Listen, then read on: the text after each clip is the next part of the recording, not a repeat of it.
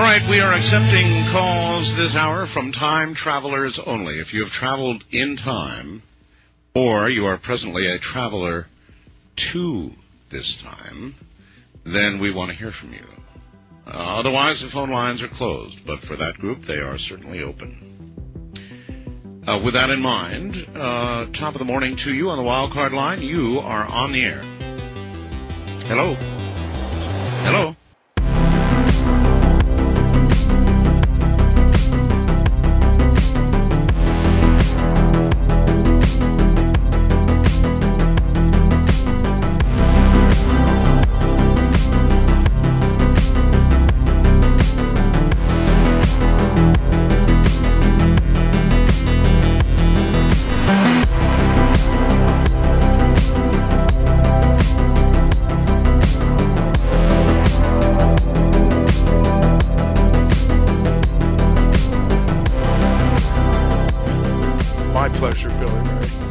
Questions for me before we get started? How did you first find out about my work? Ooh, Mr. Cremo, we should get into that. We should get into that for the show, you know, and I'll let you know exactly how I found out about your work. It's been a long time. All right. We'll talk about it in just a second. Let me get started. All right, what's going on, everybody? How's everybody doing? This is The Infinite Fringe, live on Truth Frequency Radio on iHeartRadio, on hackerhameen.podbean.com and theinfinitefringe.podbean.com, TuneIn Radio, and anywhere else you can hear my voice. And if you want to see the footage of this conversation, just head on over to Iconic. It'll be over there shortly, and you know where to find that. My name is Billy Ray Valentine. Greetings and blessings to all of you. It's a pleasure to be here today, and I have one of those guests that you have on a list that you have to check off and you have to get on your show. Otherwise, things just are not complete. Okay. We were talking off the air, and he asked me, how did you find out about my work? Well, years and years ago, listening to Coast AM, Mr. Michael Cremo came on the air and really blew my mind about a couple of things. And I picked up a few of the books and always followed his work. And this was probably back in, 2005, Mr. Cremo. Mr. Michael Cremo is here, the legendary Michael Cremo. I mean, he doesn't need my, he doesn't need my introduction, but here he got it anyway. Mr. Michael Cremo, welcome to the Infinite Fringe. How are you? It's a pleasure and an honor to have you on. Thank you for making the time. What's going on? It's an honor for me as well. You were talking about hearing me on Coast to Coast. Right. Once I was a couple of years ago, I was invited to speak at the geology department of the University of Oklahoma in Norman, and the person who invited me was a professor, a full-time professor of geology there. Just appeared to be a standard academic, and he had arranged for me to come and speak to the students and professors, the graduate students and professors of the School of Geology there. I kind of wondered, why did you invite me? I'm such a radical guy. I got a reputation, and I couldn't figure it out. And he said, well, I heard you on Coast to Coast. So this very straight-looking professor of geology at a big university, at night, he's listening to Coast about the UFOs and the alternative science and stuff like that. It's pretty amazing. And for forbidden archaeology.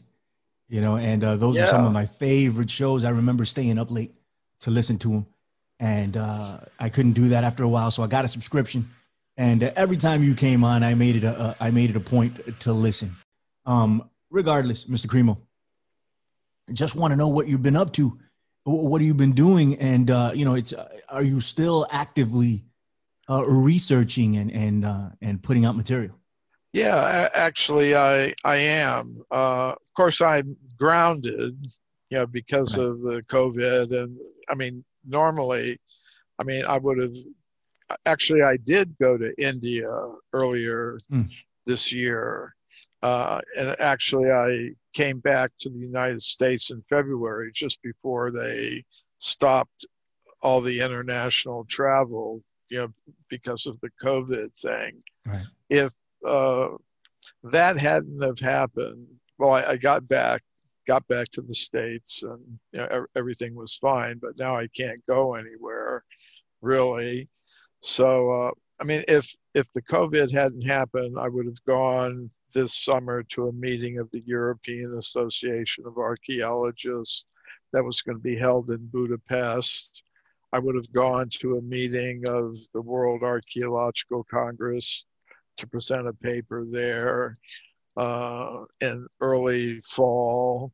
I would have been doing all kinds of things. But in one sense, kind of being on lockdown, being grounded, it's kind of given me time to take up some writing projects that I've been meaning to finish. But, sometimes if you're just going around and doing stuff, you kind of put it on the back burner. So it gave me a chance to finish the manuscript for my next book, Fantastic. which I'm calling Extreme Human Antiquity. Mm. And how's the reception when you go to these conferences and present? When you're talking about extreme human antiquity and de-evolution of mankind and all this other stuff, how do they take that? Well, it's kind of interesting because the archaeologists and other researchers in that area, they're not all monolithic. I kind of break them down into three groups. There's one that I call the fundamentalist materialist. And they think they've got all the answers and nobody else can say anything, and they don't like what I say. They don't want anybody else to hear it either. So I mean, sometimes people like this, I'll get a lecture scheduled in a university and they'll try to get it canceled and all of that. So that's one group. There's another group of scientists, archaeologists, and others who are more or less committed to the standard theories, but they're different from the other group in that they're open-minded. They're kind of operating on a scientific basis rather than an ideological basis. And they're willing to listen to an alternative. And I think that's important, because if ideas are going to change, the first thing is people have to be willing to listen to different ideas. And then among that group, there's a group that actually agree with me. And of course, they're small in number, but sometimes that's the way it is. Well, back in the day, all the people that had these radical ideas were small in number, and then it turns out to be that they were more right than people gave them credit for. And that's how things grow. That's how things change, right? That's how we get a glimpse as to what our past looked like. How old, in your opinion, do you think the human race is?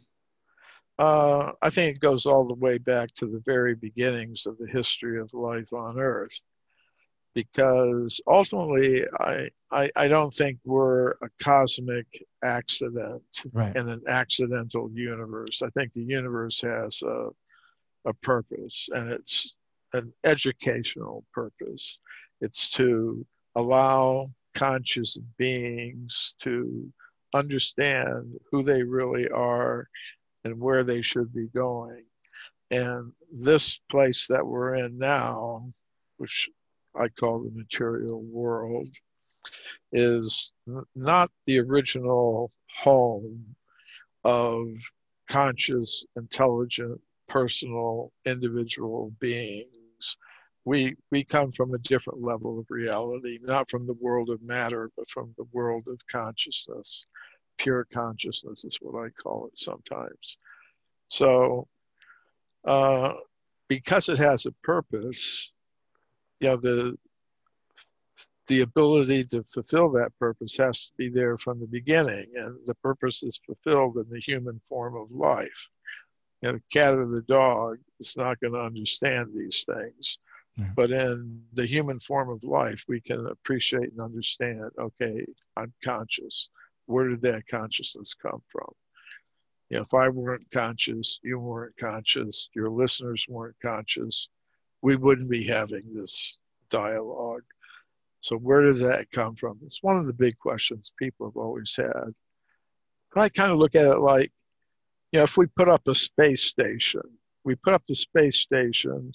and then we don't just wait, for the chemicals in the space station to maybe form some single-celled creature that may evolve into a human being who could be an astronaut. And you make the space station because you've got astronauts, you want to put them in there. So what's the universe here for? I think it's here for a purpose. We're part of that purpose. We've been around since the beginning. Right. I think there's that's definitely possible. I'm definitely open to the ideas, right? I feel, as you do, that we're not fulfilling our purpose on this. At least we don't know what our purpose on this planet is anymore. And I subscribe to the de-evolution of humankind idea, and I want to talk about that just a little bit moving forward. But just for those people that may not know that are listening today, I want you to give us a little bit of, a peek behind the curtain as to what made Michael Cremo walk down this aisle, right? Or walk down this road. What was the piece of evidence that turned you, that you were like, okay, something's up here? Well, I'll tell you, I think a lot of it has to do with the way I was raised. My father was a military intelligence officer who's in the Air Force, and who's an officer in the Air Force.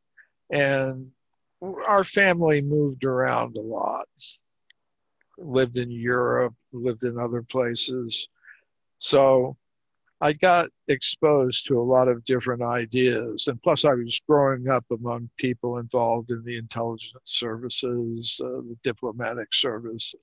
And I could see there's something called hidden knowledge. I mean, things are going on in the world, in the government, in other aspects of life that people, the general public, just is not aware of. So I think that kind of experience, as I was growing up, influenced how I look at things. I always kind of understood not to take, what's being publicly presented as the whole truth.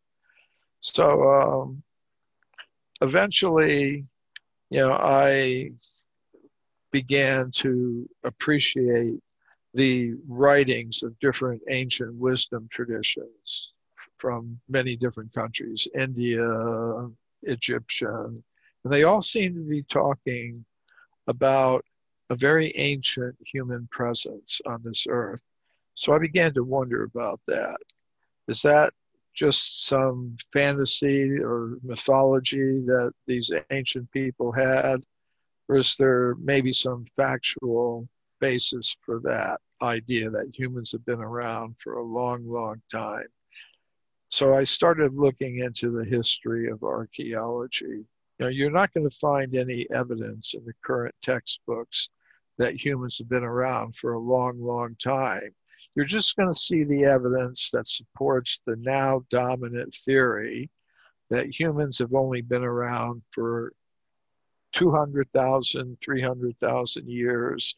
Before that, there were no humans like us, ape men maybe, apes and monkeys, sure, but no humans.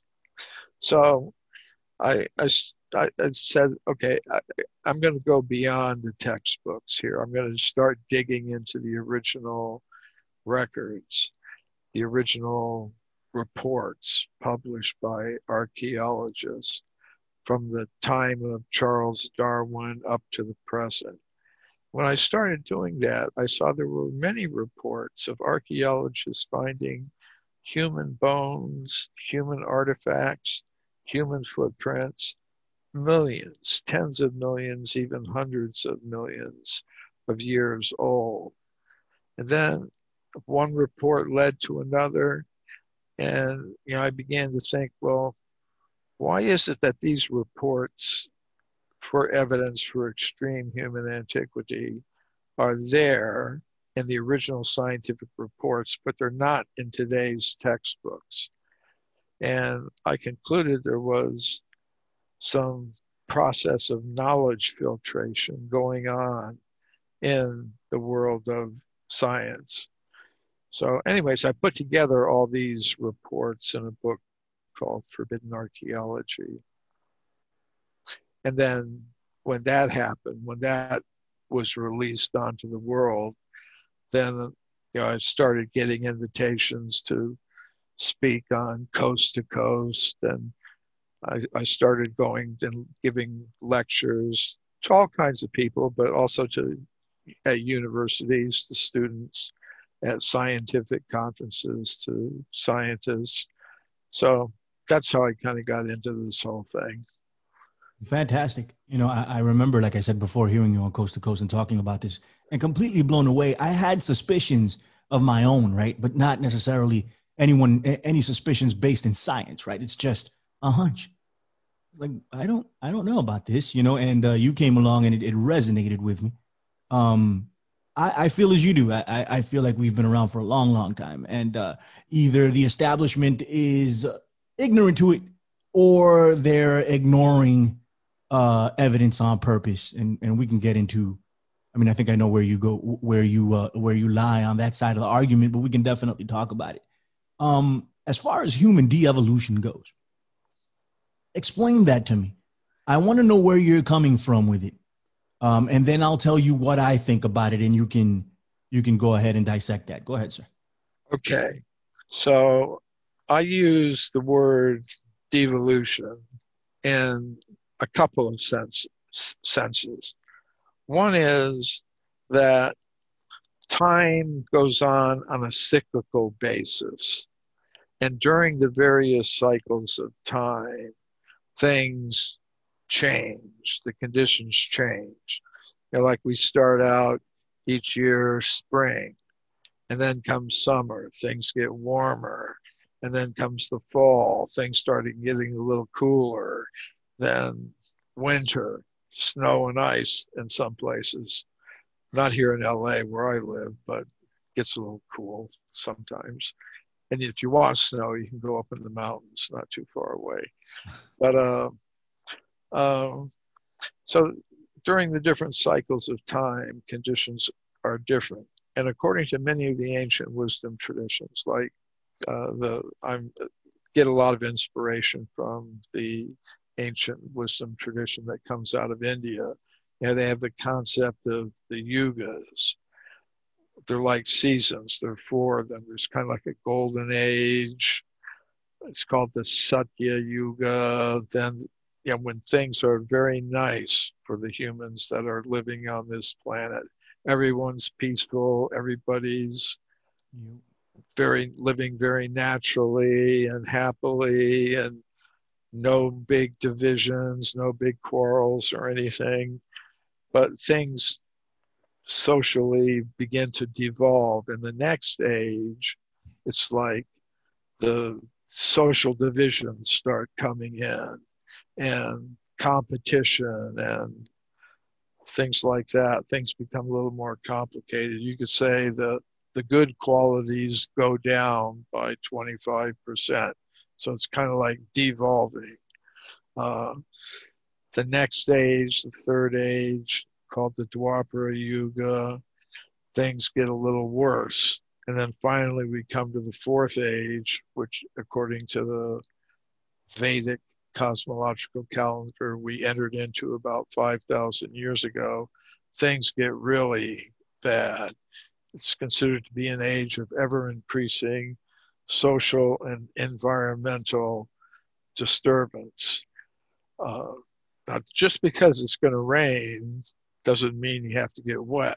You can shelter yourself and shelter other people, but I think we kind of see it happening in a lot of ways. But so that's one sense of devolution. But then the cycle starts again. Just like every year, there's winter, but then there's spring, summer, fall, winter, spring. It goes around and around and around.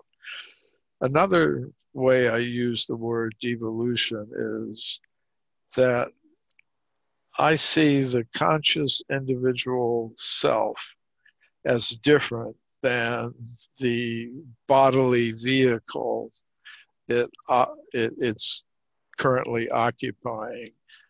This vehicle, this body comes into existence at a certain point in time, goes through all kinds of changes, but I'm the same person.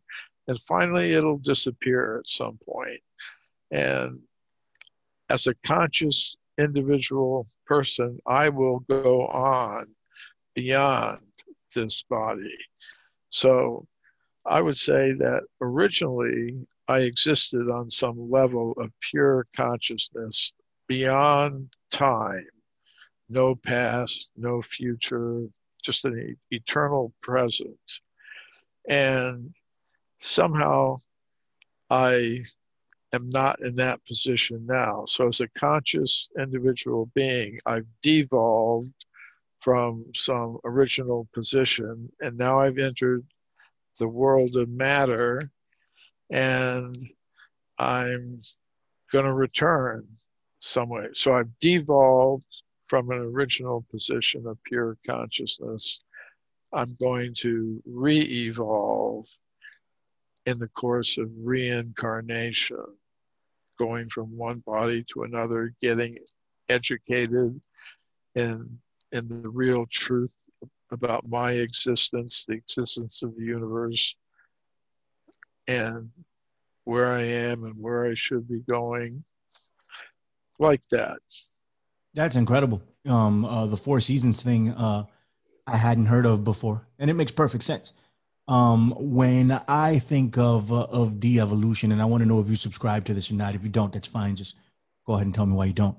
As far as the human presence on this planet, right? So we spoke about how in a spiritual sense, we definitely devolved to come into the world of matter and do what it is we do here, right? It's a lower state of being, maybe a different vibration that's lower or something like that. But as far as humans go on this planet, in your opinion, was there ever a time where humans were more than what they are now, as far as what we were able to do and how we were able to dominate our surroundings? I don't want to say superpowers, but are we capable of more, and we just devolved and now we're here thinking that we're not capable of that sort of stuff? No, you're absolutely right. There have been times in the past during these different cycles of time when conditions have been such that humans had been able to do things that we're not so much able to do today.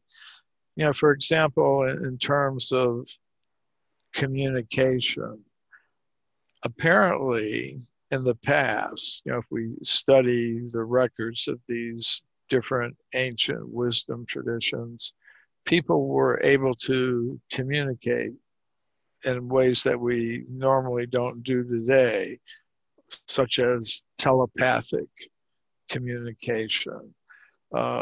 They may have had powers that we would consider to be paranormal powers, the ability to hear and see things at a distance. And I mean, even today, there are some people, the remote viewing people and others who are able to manifest these powers. So apparently it's an ability that we all have, but some people, maybe today only a few people are able to manifest it.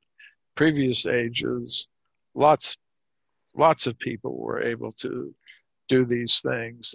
As a matter of fact, a lot of our modern technology may just be our attempt to reproduce in our computers and smartphones and all of that, abilities that people once had naturally, but now they've kind of been channeled into these mechanical devices that companies build and get us to accept, and we channel everything through there, and it's good for them financially and good for governments, whatever, to control people and keep them entangled in being good producers and consumers of material things. So Yeah, it's the I agree whole, with that 100%.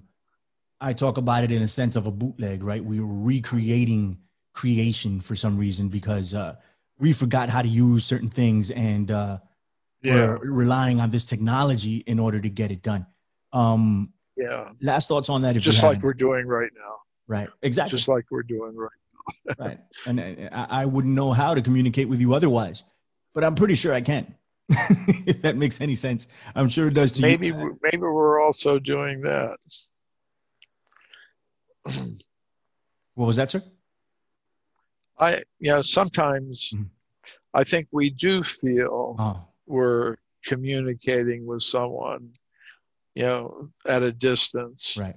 You may think, you suddenly may find yourself thinking of someone who's dear to you, but who's not around right now. And you might feel some kind of connection. Right, right. So I think because we're not accustomed to really tune into that and fully take advantage of it, we may miss it. Right. But so I definitely think such things are possible. We may be connected with each other and communicating with each other in all kinds of different ways. Agreed. I want to get into a little bit of evidence, right? If there's any new evidence that you've come across of ancient human antiquity, we'd love to hear it. And if there's not, Yeah. the oldies but goodies are always welcomed here. So if you just want to sprinkle us with a little bit of that, so the audience can get familiar with what it is that you've uncovered.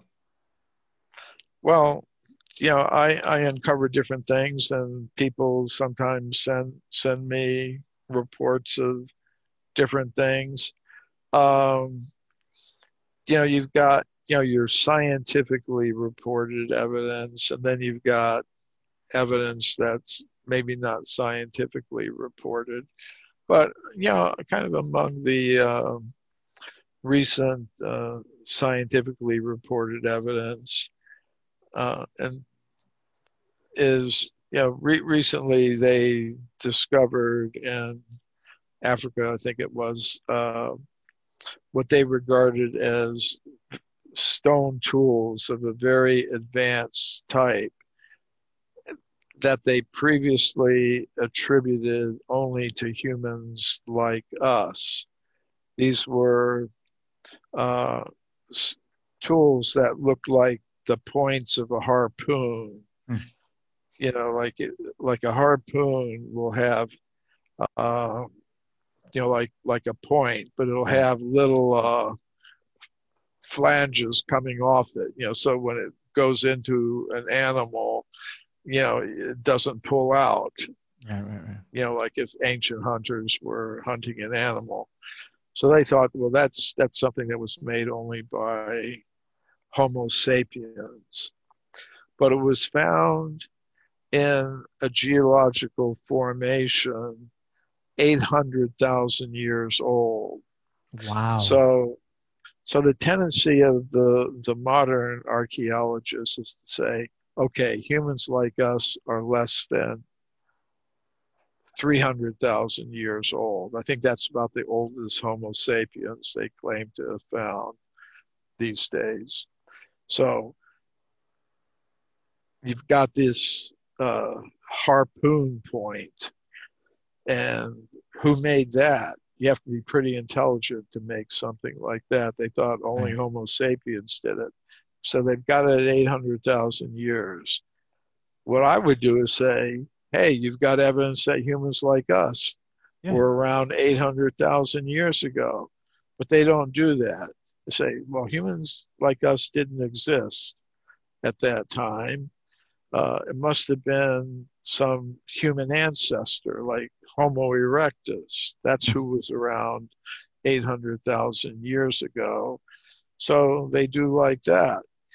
They say, all right, wow, maybe Homo erectus was smarter than we thought. Right, right, right. So, so it's kind of like how this knowledge filtration process operates. They find, like you can say, well, what about human bones?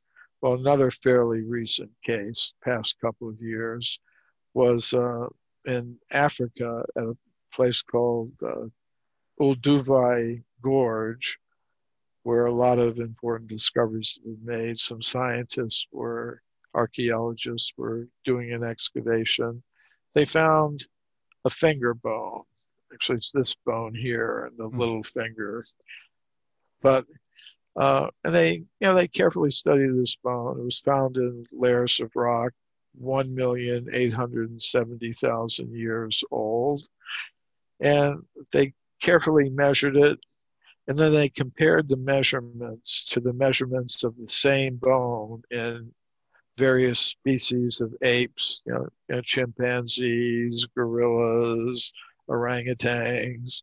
And they also compared it to the same finger bone in different species of ape men like Australopithecus, Homo erectus. And they also compared it with the same finger bones in among uh, modern Homo sapiens, people like us. And they found it fit in the modern human group. But what did they say in their report? They said, this finger bone that we found most closely resembles that of modern Homo sapiens, but we can't call it modern Homo sapiens Yeah. because humans like us didn't exist 1,800,000 years ago. So they do things like that.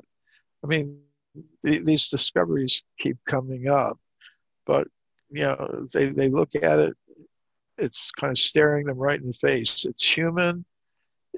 It's found. It's 1,800,000 years old. Insanity. Wow.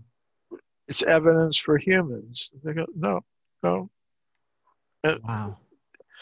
So sometimes, it takes because they've just gone through their education system. They've always been told this is what the truth is, this is what it is. You may have evidence that directly contradicts what they've been told, but they don't see it like that. Say, okay, well, humans like us didn't exist. Uh, must be, some kind of ape man that had bones just like ours. Right. So it's explained away Yeah, um, uh, with the conventional knowledge, right?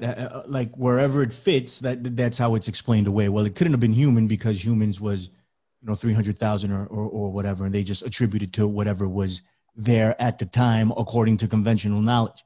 That's what you're saying. yeah. Okay. It's kind of like, there's a psychological experiment that was done where, the psychologists, they took a deck of cards and they changed some of the cards in the deck, and then like a normal deck. Mm. Like you take a six of hearts, normally it'd be red, turned it black. you know, Same numbers and shapes, but Right. black. So they changed maybe, a few cards in the deck. And they would show people the cards one after another and ask them to identify them. Oh, that's the Jack of Hearts. That's the Four of Spades. Then they show them the Six of Hearts colored black. They go look at it, like, oh, Six of Spades. They're looking right at it. They go Six of Spades Yeah, yeah, because yeah. that's what they're conditioned to see. Man. And only a very few people, like 99% of them, just six of spades. So just maybe one person out of 100 will go, now wait a minute, let me look at that. Something's It's, going it's on here, it like certainly wouldn't have been me, Mr. Cremo. I'm telling you, I'd be amongst the you 99 know, you know easy. your cards, right? Like, I'd be right amongst the 99. Like, yeah, six of spades. Um, but you know what? So there's I think it's Quebec Tepe, right? I think that's the pronunciation, right? Yeah, I want to talk to you a little bit about that. yeah. But if man, right, just to play a devil's advocate, I'm on your side. I believe you. But just to play, You can be against me I if you know, want to. I Like I understand. don't claim to Yeah. have any Well, I monopoly. mean, I would definitely be against you, but I'm not. So so I respect the right of each individual to right. decide whether or not he wants to agree with Michael Cremo. Absolutely. I mean, that's the way we get ahead, right? We have a discussion and dialogue, and we take the Yeah. ideas and move forward. So 100, I understand. But let's say if man was around 800,000 years ago or a million years ago, if it's like you and me, if where are where's the cities, where are they, right, from a million years ago and all this other stuff, like how do we reconcile that idea? Um, yeah, it's a very, very interesting question. And it's come up among people who are into this whole climate change thing. Some Uh, scientists have wondered, okay, what if the human race just disappeared from this planet today?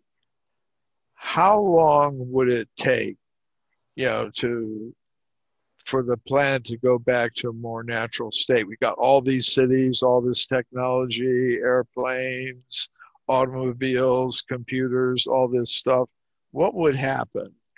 So so a group of scientists got together, and there's been some documentaries and books published on these things. I think there was one documentary on the National Geographic Channel or Discovery Channel, or one of them called World Without Us. right. And the scientists kind of determined that if humans just vanished, then in our cities, like the plants would start taking over. And the skyscrapers, they've got most of them are built on iron frames and concrete. And they say, okay, after some time, that iron, that steel, is going to corrode, it's going to rust, so, and the buildings will collapse, the concrete will decay, the forest fires will go through, earthquakes, tsunamis, tidal waves, all kinds of stuff happens. So after a few thousand years, I mean, like a lot of our stuff, we think it's very solid, but it doesn't last very long over periods of geological time. So that after 40 or 50,000 years of all this, there'd hardly be anything left unless you were really specifically looking for it. It's and I've read scientific studies where they've talked about this. I mean, some scientists, regular scientists, they've said, well, what if on Earth 400 million years ago there was some civilization like ours? What would we see today that would be left? And they said, practically nothing. The only thing they said is you could start looking for, taking soil samples and seeing if you can find traces of compounds that don't normally exist in nature. So the fossil record is not the complete story, Right. which is why sometimes we have to take other types of knowledge about the past, what's in the different ancient wisdom traditions that's come down to us today. So you can find some things like in my book Forbidden Archaeology. I talked about a case from the 19th century where at a place called Lawn Springs in Illinois, somebody was drilling a well for water, an artesian well, and the drilling went down to about 120 feet. And from the 120 feet level, the drill pump, pulled up a coin-like object. It was a copper coin, looked like a Wow. copper coin, about this big, with a human figure on it and a script in some unknown language.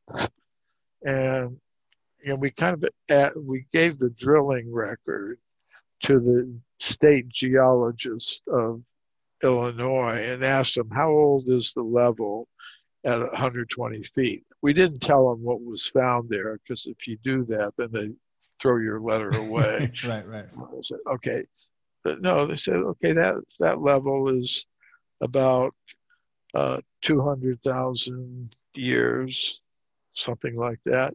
Now, if you've got a coin, that means there's some kind of economy, political system, some kind of developed civilization. Right. And at other places right around there, there were found what appeared to be remains of wooden ships with brass rings on some of the fittings and stuff like that. So, you do sometimes find some hints of more advanced Right. civilizations in the distant past. Yeah, echoes of a distant past, right? I mean, it's Yeah. fantastic. It's extraordinary where we find ourselves and the history of this place, right? We got to keep digging, we got to keep looking, otherwise we're never going to find out. And right now, I think the only thing that is true is that we have no idea, right? We have no idea, so we got to keep digging. We have to keep our minds open and try to figure out exactly what it is that's going on. Have you ever been over to Quibleki Tepe? I have not. Uh-huh. Uh, Basically, there they found kind of like stone columns with intricately carved figures, and they're arranged kind of like a Stonehenge pattern, in a circle, I guess. And uh, basically, the researchers who are involved in that, people like Robert Schoch and others, are Graham Hancock and other people like that from the alternative Right. history and alternative archaeology point of view. Mostly they're interested in the question of the origin of civilization, because the Göbekli Tepe site in what's Turkey now uh, is about 13,000 years old. And the normal standard view is that 13,000 years ago, people, they were human, but they were living uh, as hunter gatherers. They didn't have villages. They were just kind of wandering around in little family groups through the landscape and taking whatever they can. What they find, maybe some fish here and some fruit over here and whatever. They're just kind of wandering around, no settled life, no houses, no farming, no domestic animals like cows or chickens or whatever. So to find, at because the normal view is maybe about 10,000 years ago, the very first village settlements were made. So to have this evidence for elab- some elaborate stone structures with very detailed carvings of animals and other things on them just doesn't fit the standard picture. In my work, I'm concerned with the deep history of the human race, Right. going back millions and millions of years. Yeah. So it's I'm aware of kind of the work that's been done at Göbekli Tepe, I but think it lends a little bit of credence to your work, right? yeah, it In does. my opinion, it's, I think we can safely say that hypothesis that they had come up with, that it was 10,000 years when we started farming or having little farm like, establishments, that Hmm. just been shattered at this point, right? I mean, we can continue Yeah. to subscribe to it if we want, but there's a whole freaking Quebec Tepe site over there that has like you said, like it's an elaborate architectural site with carvings and a ton of other stuff, and they haven't even uncovered the majority of it, so this is something we need to keep an eye on. So Well, in the interest of, oh, come on, absolutely, recently, just on that point, before we go to something else, you're good. Mm-hmm. uh, Take your time. they've discovered another site like that nearby, within 20 miles, I think it is. Another site like that with massive stone monumental structures that's even older. So Wow. there. Göbekli Tepe may be just the beginning. Wow. That's insanity. I got to look that up and take a look. Now, what I want to do here in the remaining minutes that we have left, Mr. Cremo, in the interest of time, I want you to give us a little bit and talk about your new book that you've been writing, and let us know how that's going and when we should expect it to come out. What's it about, the whole deal, if you would. Go ahead. Yes. Well, the my book Forbidden Archaeology was published in 1993. So that's a long time ago. And since then, a lot of new information came to my attention, new cases, some updates on some of the original cases. So I wanted to put all that together in this new book. And as I was mentioned to you in the beginning, because of being grounded, not able to travel around so much because of the COVID thing, the pandemic, uh, I was able to finish the manuscript for that, and I would expect it to be out sometime in 2021. Kind of shooting for maybe early summer. Fantastic. Well, what should we expect? Uh, what's it about? I mean, I know you have. It's like, is it an update to hidden archaeology, or is it something different altogether? No, it's an update. Mhm. It's kind of like more evidence for extreme human antiquity, Wow, new cases fantastic. that have come to my attention. So, um, yeah, when that's ready to come out, I'll have some more to say about it. Like I said, I just finished the manuscript and somebody's proofreading it, and then it'll go into the production phase, and hopefully it'll be ready to go by the summer. Well, we're going to be anxiously looking forward to the book, sir. And we thank you for all your work, everything you've done for such a long time, and you're still trucking. You're not letting anything stop you, which is fantastic. We commend you for it. Excellent stuff. I mean, who's not interested in stuff like this, right? Who does not want to know about it? I don't know anybody that doesn't. So I'm very excited to have you. Thank you for the talk. Please take some time, let everybody know where they can find you, where they can buy your books, whatever you want to plug. Oh, great. Thanks, Billy Ray. Yeah, first stop is my website, mcremo.com, mcremo.com. And we've got some special offer now. If people get my latest published book, My Science, My Religion, they'll also have an opportunity. If they get it from my website, they'll have an opportunity to receive, if they want it, a free copy of Bhagavad Gita, Oh, which is one of the works from India that's very much inspired many aspects of my work. So if they visit the website, they can see all of my books and upcoming interviews and things like that. And also take advantage of that special offer if they'd like to do it. Fantastic, Mr. Cremo. Thank you for coming on The Infinite Fringe. I had a great time.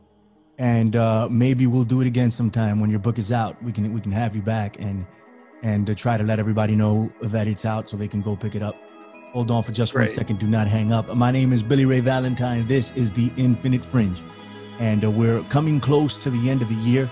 I want everybody to be safe. Take it easy. And, hug your neighbor or your family members and tell them you love them. That whole deal. Sounds sappy, but it's true. Make sure you do all that, okay? My name is Billy Ray Valentine. Like I said before, we're getting out of here. It's The Infinite Fringe. Take it easy, guys. Bye-bye. Great.